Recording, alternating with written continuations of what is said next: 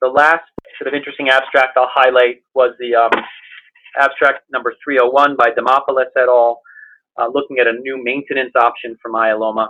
Several studies have shown that lenalidomide maintenance can improve progression-free and in a meta-analysis, overall survival after stem cell transplant. This was a trial that looked at Ixazomib maintenance. Ixazomib is an oral proteasome inhibitor, very similar structurally and in terms of efficacy to bortezomib, but with less neuropathy. In this study, patients who had completed induction therapy and an autologous transplant and had at least a partial remission were randomized to oral Ixazomib given on days 1, 8, and 15 of a 28-day cycle versus a placebo, and both either Ixazomib or placebo were given until progression. And the primary endpoint was progression-free survival in this study. The bottom line, what they found with a median follow-up of about 31 months was that Ixazomib did improve progression-free survival compared to the placebo and met its primary endpoint.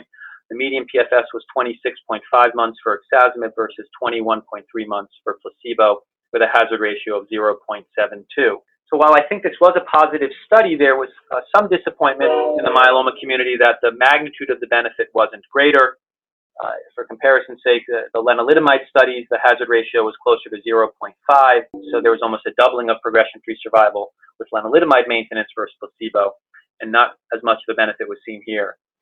Nonetheless, I do think this is an important study. It's the first randomized trial really showing a benefit of proteasome inhibitor maintenance in myeloma, and certainly the first for an oral proteasome inhibitor. And this, I think, just provides another option for patients who are lenalidomide intolerant or have allergies to it. And I think there are further studies that are ongoing that are going to look at combining Ixazomib with lenalidomide versus lenalidomide alone. And we'll take a look and see if dual maintenance is better than single.